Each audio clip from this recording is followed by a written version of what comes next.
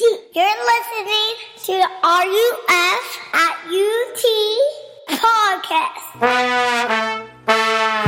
You're never so bad that you're beyond the reach of God's grace. And you are never so good that you are beyond the need of God's grace. For more information, go to www.utk.ruf.org. All right, now if you would, please bring your attention to the reading of God's Word. Now there was a man of the Pharisees named Nicodemus, a ruler of the Jews. This man came to Jesus by night and said to him, Rabbi, we know that you are a teacher come from God, for no one can do these signs that you do unless God is with him. Jesus answered him, Truly, truly, I say to you, unless one is born again, he cannot see the kingdom of God. Nicodemus said to him, How can a man be born when he is old? Can he enter a second time into his mother's womb and be born? Jesus answered, Truly, truly, I say to you, unless one is born of water and the Spirit, he cannot enter the kingdom of God. That which is born of the flesh is flesh, and that which is born of the Spirit is spirit. Do not marvel that I said to you, you must be born again. The wind blows where it wishes, and you hear its sounds, but you do not know where it comes from or where it goes. So it is with everyone who is born out of the Spirit. Nicodemus said to him, How can these things be? Jesus answered him, Are you the teacher of Israel, and yet you do not understand these things? Truly, truly, I say to you, we speak of what we know and bear witness to what we have seen, but you do not receive our testimony. If I have told you earthly things and you do not believe, how can you believe if I tell you heavenly things? No one has ascended into heaven except he who descended from heaven, the Son of Man. And as Moses lifted up the serpent into the wilderness, so must the Son of Man be lifted up, that whoever believes in him may have eternal life.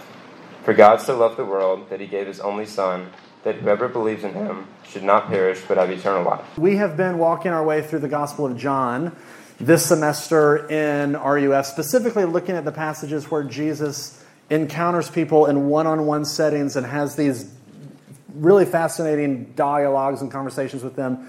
And tonight we're going to look at a passage that's this famous encounter that Jesus has with this dude named Nicodemus, which is a wonderful name, Nicodemus. And to set this passage up, I wanted to tell you a little bit about my own story before we get into this. Some of you might know, because you know me, that I became a Christian the summer after my sophomore year in high school. So I became a Christian that summer. And so then for the next 2 years, my junior year and my senior year, here's what my basic schedule my weekly schedule looked like my junior and senior year of high school. Sunday morning, we would have a youth group thing that would gather before what we called Big Church. And so we'd have kind of a youth group meeting Sunday morning, kind of Sunday school. Then we'd all go to Big Church. And then the rest of the day was whatever. And then that night, me and some buddies helped lead like a guys' prayer night, Sunday night at my high school. Then Monday night was Young Life Club. And then Tuesday night, I would drive across town. There was a big Bible study that was led by this guy named Deion Sanders. Some of you might know who that is. Wednesday, I helped lead a devotional thing for FCA. Like we did a lunch. FCA had a lunch thing on our campus. And so in high school, every Wednesday, I helped lead that. Then Wednesday night was, of course, youth group. Wednesday night youth group. Thursday was Young Life Campaigners. And then I took Friday and Saturday off. So I was really cool in high school. And then go to college. In my freshman year of college, I went through Quest and I eventually became a Young Life leader. I was involved in the BCM, kind of large group. So every week I'd go to their big meeting. And then I was also involved with a prayer group from the BCM. I went to the Crew large group thing every single week. I was involved in not one, but 2 churches. And I was involved in a Bible study that some of my buddies and I helped lead on our hall in our dorm. And then by my sophomore year in college, I just completely bottomed out. I was exhausted. I was empty. I was angry. I was convinced intellectually that Christianity was true, but like my experience of it was just that it sucked. It's like being a Christian was the worst. As exhausted as I was and as much stuff as I was doing, I felt like I wasn't doing enough. I didn't know what to do with my guilt. I was angry at all the other Christians on my campus for not being as devoted and as holy as I was. And I was angry at all of the people that weren't Christians on my campus because they were having a lot more fun than I was. And I was angry because I thought that they were stupid for not believing in God like I did.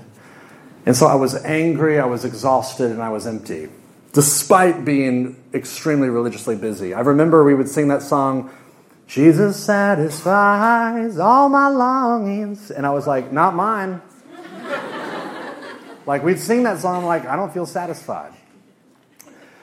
And the reason I begin that way is because we're going to look at this guy named Nicodemus. And I think his story is very similar to mine. He's extremely religiously busy, extremely religiously involved, and yet he's incredibly empty.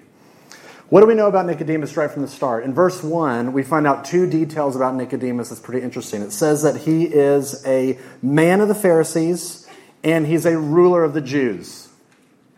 To be a man of the Pharisees meant that you were a member of an elite, Bible-believing, scholastic club. That's what the Pharisees were.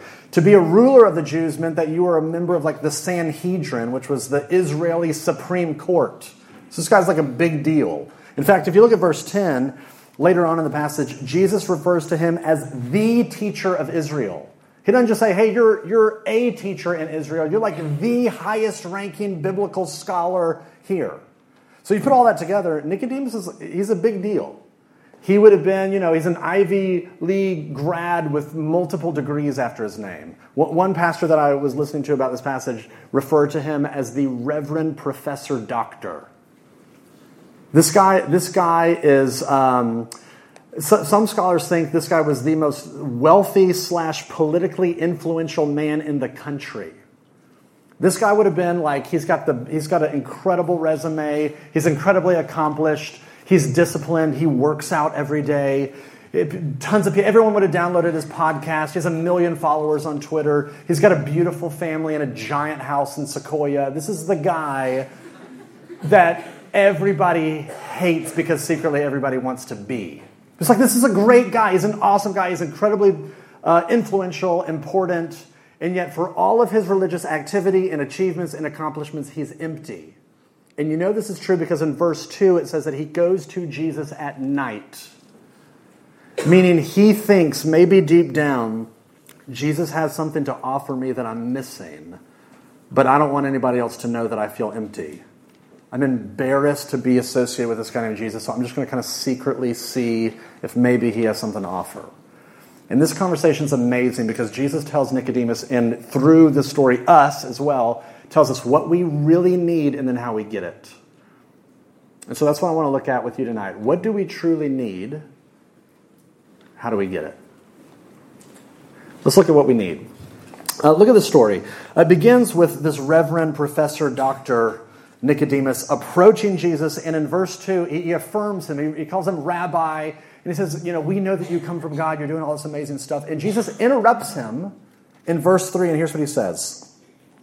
Unless one is born again, he cannot see the kingdom of God. That's a random thing to say to somebody. Come up to somebody, hey man, you're awesome. We're all big fans of you. You can't even see the kingdom unless you're born again. So this is a weird thing. What does he mean when he says, you can't be a part of my kingdom, you can't even see it unless you're born again? Because that phrase, especially in the South, that phrase has such funky connotations.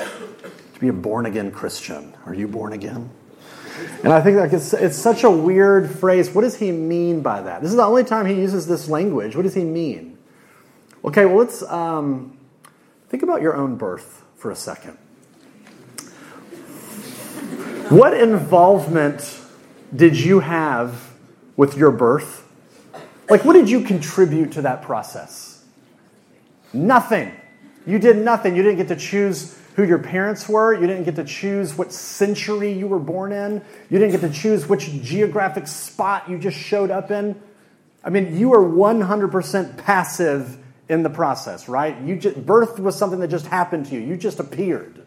That was your involvement in your birth. And so Jesus is looking at this guy and saying to him, what you most desperately need is to be remade. You need to become a new person. You need a complete spiritual overhaul and transformation. And in the same way that you had nothing to do with your physical birth, you can have nothing to do with your spiritual birth. You are completely incapable of making yourself be reborn. That is something that God the Spirit has to do to you. Now, I don't know if you're, do people watch The Walking Dead anymore? We got two people. Two people still watch The Walking Dead. I used to be a big fan. I think I'm throwing in the towel. I think I'm quitting. It's too much drama, not enough zombies, but whatever. But anyway, that's not the point. The point is, picture in your mind, a female zombie from the show The Walking Dead. And the question is, what would you do to make that zombie become human again? Let's say your plan is, okay, let's take this lady zombie, and let's go to the spa and give her a nice long bath with some strong exfoliating soaps and get the grime off.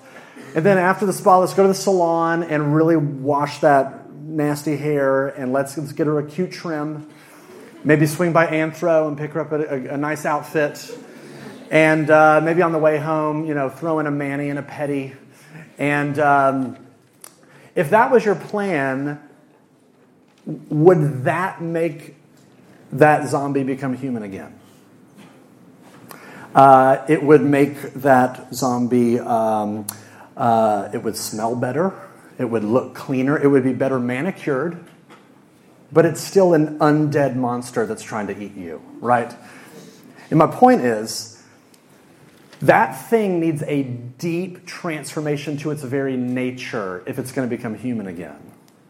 And so here's the point. Jesus is looking at this guy with all of his religious accomplishments and his stacked up resume and everything that he's doing, and he's saying to him, you're basically just a well-manicured zombie. You're spiritually dead. You look great, you smell great, everybody loves you, you got an amazing resume. None of it matters. And you need to let that settle in for a second, because he just told somebody that has everything that you want not good enough. That's pretty frustrating. I mean, that's pretty, offensive. What's he getting at? Jesus is drawing this really important distinction that I want to highlight here and make explicit. Jesus is assuming there is a big difference between being religious and being born again. Or to use different language, there is a massive difference between just changing your behavior and actually changing as a person. You can change your behavior and do Christian religious-y stuff, and because it has nothing to do with Jesus, you're not actually changing. You're just rearranging the surface, but your heart isn't being transformed. There was this pastor over a half a century ago now. His name was Donald Gray Barnhouse. Was it Barnhouse? Barnhouse. And he used to he did a ministry in Philadelphia, and he would record these sermons, and CBS, believe it or not, would nationally broadcast his sermons to the country. And one sermon that he was incredibly famous for, this was 50 years ago or so, he had this thought experiment, and he said, what would the city of Philadelphia look like if Satan just completely took over and ran the city? And your instinct is, well, if Satan takes over the city, it's just going to be anarchy and chaos, and everyone's going to be killing each other, and it's going to be bananas. And he says, here's his quote. Here's what he says. No, all of the bars would be closed, pornography banished, and pristine streets would be filled with tidy pedestrians who smiled at each other, and there would be no swearing, and the children would say yes, sir, and no, ma'am, and the churches would be full every Sunday where Christ is not preached. A safe, good, comfortable city, but has nothing to do with Jesus. There's a way of doing Christianity that completely misses Jesus, where it is just busyness and activity. And Christianity essentially becomes self-improvement. If Jesus is not a part of it, Christian activity is just like jogging. It's like, I don't like how I feel. I want to feel better about myself. So I'm just going to try hard. I'm going to be nice. I'm going to be a good person. I'm going to come to stuff like RUF and do Bible study-ish stuff. And isn't that what God wants? God wants me to be nice and good and hardworking and do religious stuff, right? And Jesus is saying there's a massive difference between doing religious stuff and actually being transformed and being born again. And I think, if we're honest, there is a danger of doing Christianity at UT and in Knoxville where you can do Christian stuff and miss Jesus. Because I think it's really easy, especially at UT, to do Christian stuff in such a way where, unfortunately, it's just largely about your image. It's about having an extroverted and fun personality. That Christianity is about being a good guy or a good girl. That Christianity boils down to Instagramming your devotions and being a virgin and not partying. And it's just all about status and competition. It's very easy at a place like UT for that to be your Christian experience, and it's all about you. It has nothing to do with him. And Jesus is saying what you most desperately need is not to be better organized. It's not that you need more discipline. It's not that you need more stuff to do. What you need is a deep, pervasive, inner transformation. You need to be born again. So, okay, how do you get it? That's the second question. If that's what we need to be made new. We're just zombies walking around that are well manicured. We're just that nice, beautiful, pristine city that has nothing to do with Jesus. If that's us, some of us, and we need to be born again, how do we get it? Well, let's look. Jesus, I think, tells us he wants us to have two responses to this. And the first response that I think he wants from us is he wants us to get in touch with our helplessness. He wants us to come to terms with the fact that we actually are desperate. Let me show you where I get this from. Look what Nicodemus says in verse 4. How can a man be born when he's old? Can he enter a second time into his mother's womb and be born? Now, I used to think that Nicodemus was like a total idiot. He's like, wait a second, I'm a grown man, and I don't know, am I supposed to climb into my mom's uterus? Like, I don't understand the mechanics of that. Like, that's literally what he just said in the Bible, by the way. He's not an idiot. Remember, he's the reverend professor, doctor guy. And so he's smart. He understands that Jesus is saying you're incapable of transforming yourself. And so he's asking the same question you're asking, which is, if I'm incapable of transforming myself, if I can't fix myself, then what do I do? What am I supposed to do with that? In fact, he's basically saying, tell me what I need to do, Jesus. Because that's how he responds to everything in his life. Tell me what I need to do. This is how he lives his life. I take notes. I figure out what I need to do. I create my to-do list. I crush a Red Bull, and then I go out and do it. He's a doer. He gets stuff done. That's why his resume is so stacked and so impressive, because he's a doer and he gets it done. But don't you see, that question, by saying, what do I need to do, shows that he doesn't understand what Jesus is talking about. Jesus says, you can't do anything. So what do I need to do? And so Jesus, he turns up the heat on him and he uses the second metaphor. He talked about the born again metaphor, and now he uses the second one. And let me read it to you, verse 7. Do not marvel that I said to you, you must be born again. The wind blows where it wishes, and you hear its sound, but you do not know where it comes from or where it goes. So it is with everyone who is born of the Spirit. Jesus is saying, think about the wind. And for us, think about Hurricane Irma that just kind of blew through. You cannot control the wind. You cannot manage it. You cannot manipulate it. You cannot generate it. And Jesus is saying it's actually the same way with the Spirit. In fact, in Greek, the word wind and spirit is the same word. He's saying the Holy Spirit's the same way. You cannot control the Holy Spirit. You cannot manage him. You cannot manipulate him. You can't jump through enough hoops to try to get him to do stuff for you. You are completely at his mercy. Now, he is pressing he's pressing Nicodemus to come to terms with how utterly helpless he is. You can't do anything. You cannot fix yourself. You cannot transform yourself. You cannot heal yourself. You can't do anything. Now, if you're anything like me, that's extremely frustrating. Because you hear that and you're like, well, then what do I do? And Jesus is like, no, that's the wrong question. As soon as you ask, what can I do? You've misunderstood what I'm talking about. And then you're like, I don't even have what can I ask? Like, help? How do you respond? And this reminds me of a number of years ago when we lived in Charlotte. I was seeing a counselor, and I was coming to terms, like I was getting exposed to how much of a control freak I really am. I was kind of seeing for the first time in my life, oh my gosh, I control what I want people's opinions to be of me, or I control my environment, I want to control my wife, I want to control my whole life. It's hard for me to trust God because I'm such a control freak. And I'm seeing this kind of ugly thing in me, and I look at my counselor, and I'm like, so like, what do I do? Like, tell me what to do. And he kind of like gives me this smile like counselors sometimes do, where they see through you and they know you more than you know yourself. And he goes, wait, are you asking me to help you control how much of a control freak you are? Are you wanting to get that controlling impulse under control? And I'm like, yes. He's like, but you're still doing it. You're still being a control freak about your control freakness. And then I'm like, help?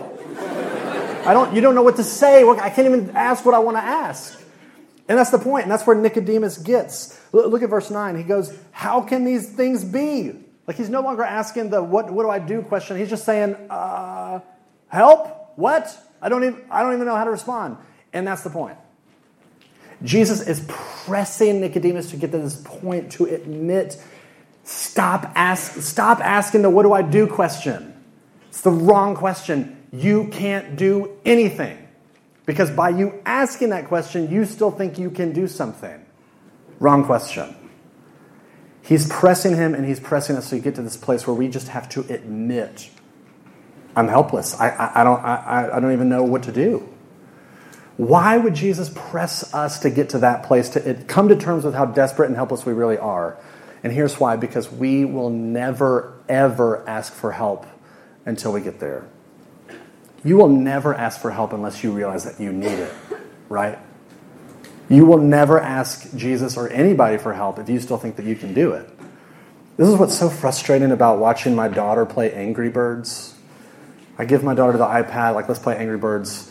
And she, you pull the slingshot down and then the thing shoots up, the bird shoots up. She doesn't understand the physics of it, so she pulls a slingshot up and it just drills the bird into the ground every single time. And I'm so just like wanting to like help her. And so she's drilling the bird in the ground over and over and over. I'm like, Zoe Kate, let me help you. Let me show you how to do it. And she's like, no, I'm going to do it myself. I can do it. Okay, you do it yourself. And she's not having fun. I'm not having fun. We're both frustrated. She's dying over and over and over and over. And as long as the thing in your heart is, I got this. I can do this. I don't need any help. Just tell me what to do. Give me the 3 steps, the 4 principles, and I'll go out and do it. If that is your heartbeat, then you're going to go out and just die over and over and over and over and over again. And Jesus is lovingly, graciously, directly, boldly trying to get us to this place to admit, I can't fix myself. I can't heal myself. I can't transform myself. I'm actually the problem. So the problem can't fix itself. I need something outside of myself. What he's doing is he's saying, take your eyes off of you as the solution and look to me. And that's the second response. The first response is, come to terms with your helplessness. And the second response is then look to Jesus. And here's where I get this from. If you jump ahead, look at verse 14. Jesus says, as Moses lifted up the serpent in the wilderness, so must the Son of Man be lifted up, that whoever believes in him may have eternal life. Now again, Nicodemus is this Old Testament scholar, right? He knows the Bible well, and so Jesus goes deep into the Bible and pulls out this obscure reference to this story from the book of Numbers. You're all familiar with the book of Numbers, right? Numbers chapter 21, he references this weird story about the Moses and the snake thing. And here's just a quick summary of that story. People of Israel are in the wilderness. There's all these poisonous snakes that start to infiltrate their camp. And these snakes are biting people, and people are dying. And so they all start crying out to God for help. And so God goes to Moses and says, hey, here's what I want you to do. I want you to make a bronze serpent, wrap it around a pole, lift that pole in the air, and so that anybody that looks, if they just look to the snake on a pole, they will be healed. So people get bitten, poison infects their body. All they have to do is just look to that snake on a pole, lift it up, and they'll be healed. That's the story. And Jesus says, what Moses did in the wilderness, that's what I'm doing on the cross. Just as Moses lifted up that snake on a pole in the wilderness, that's me on the cross being lifted up. Whoever looks to this snake on a cross, this snake on a pole, will be healed. All you have to do is just look. All you have to do is just turn your attention to me as the source, as the solution, as the thing that can heal you, and you'll be healed. You know, snakes have such an interesting kind of symbolic nature in the Bible. Serpents kind of represent the curse of sin, the poison of sin. You know, sin entered into the world by a serpent. And Jesus is saying, I will become the curse of sin for you. I will become the poison of your sin lifted up on a cross so that all you have to do is look to me.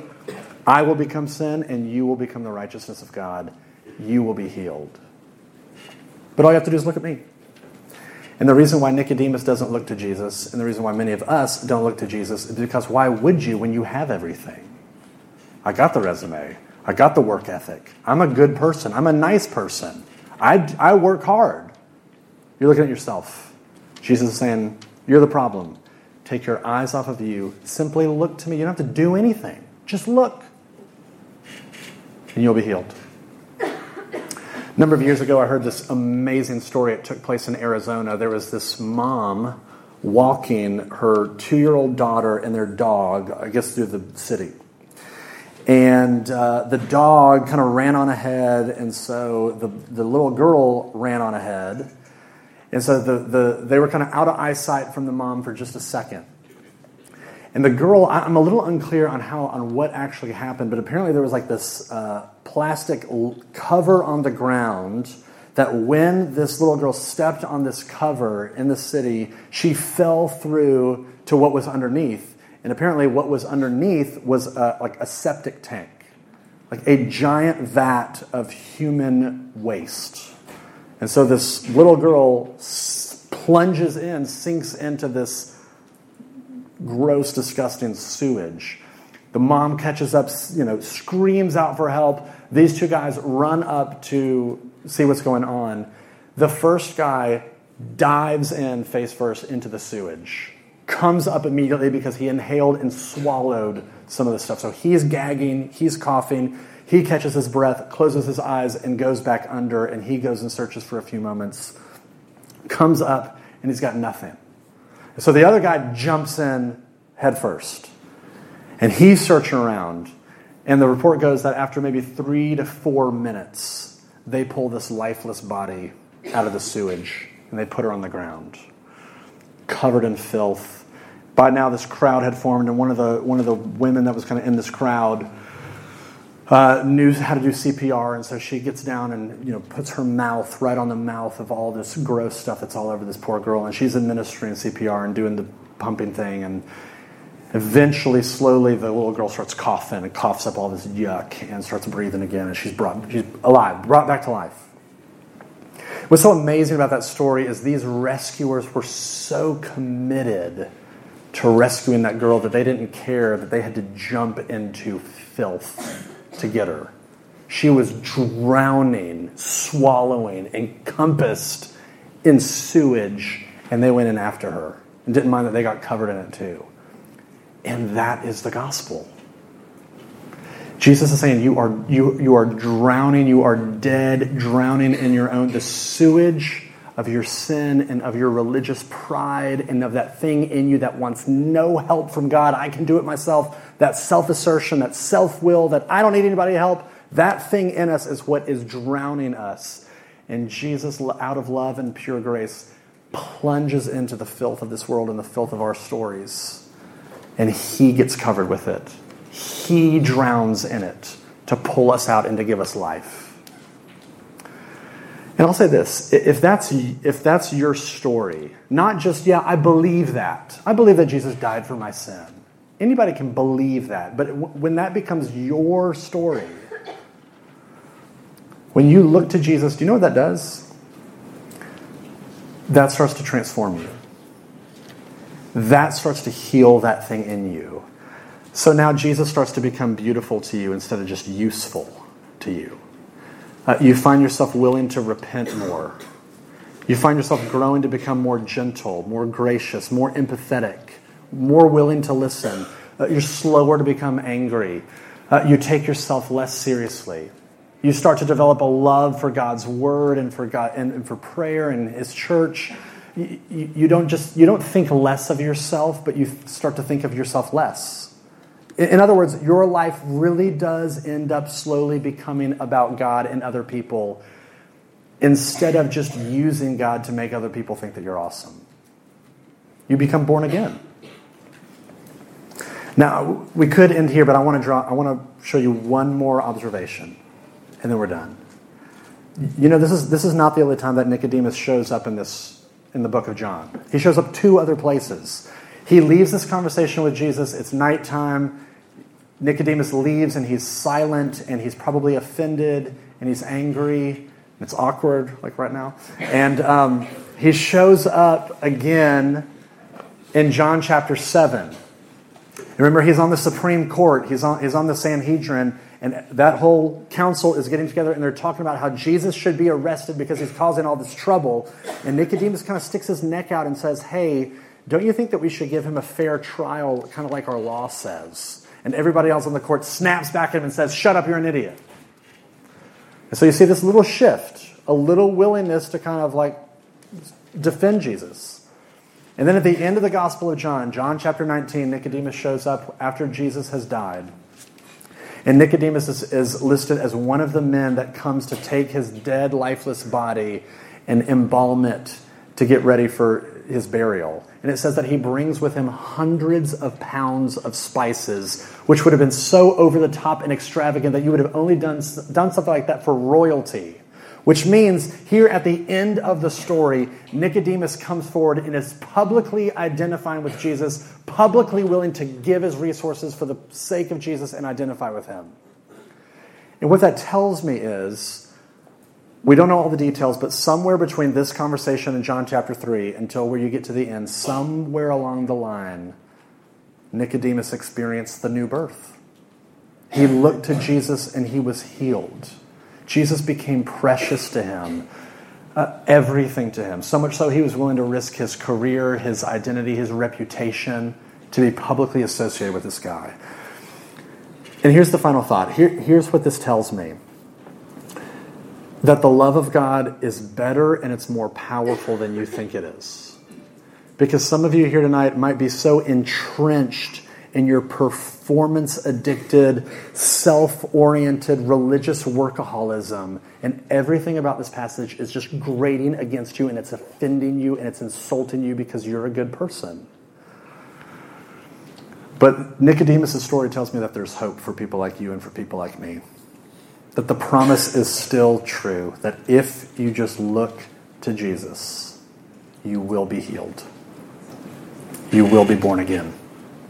And that is an invitation for you tonight. Let me pray. Father, would you be kind and gracious to us to pry our eyes off of ourselves and to direct them onto your Son. And I pray that that would free us. I pray that that would renew us. I pray that your Spirit would overwhelm our nature in such a way that we would be transformed. For those of us in here tonight that are religious and involved and are leaders and yet have no sense of your love and your kindness and your grace towards them, I pray, Spirit, that you would overthrow their hearts. And just like Nicodemus, give them eyes to see. We pray all of this in Jesus' name. Amen.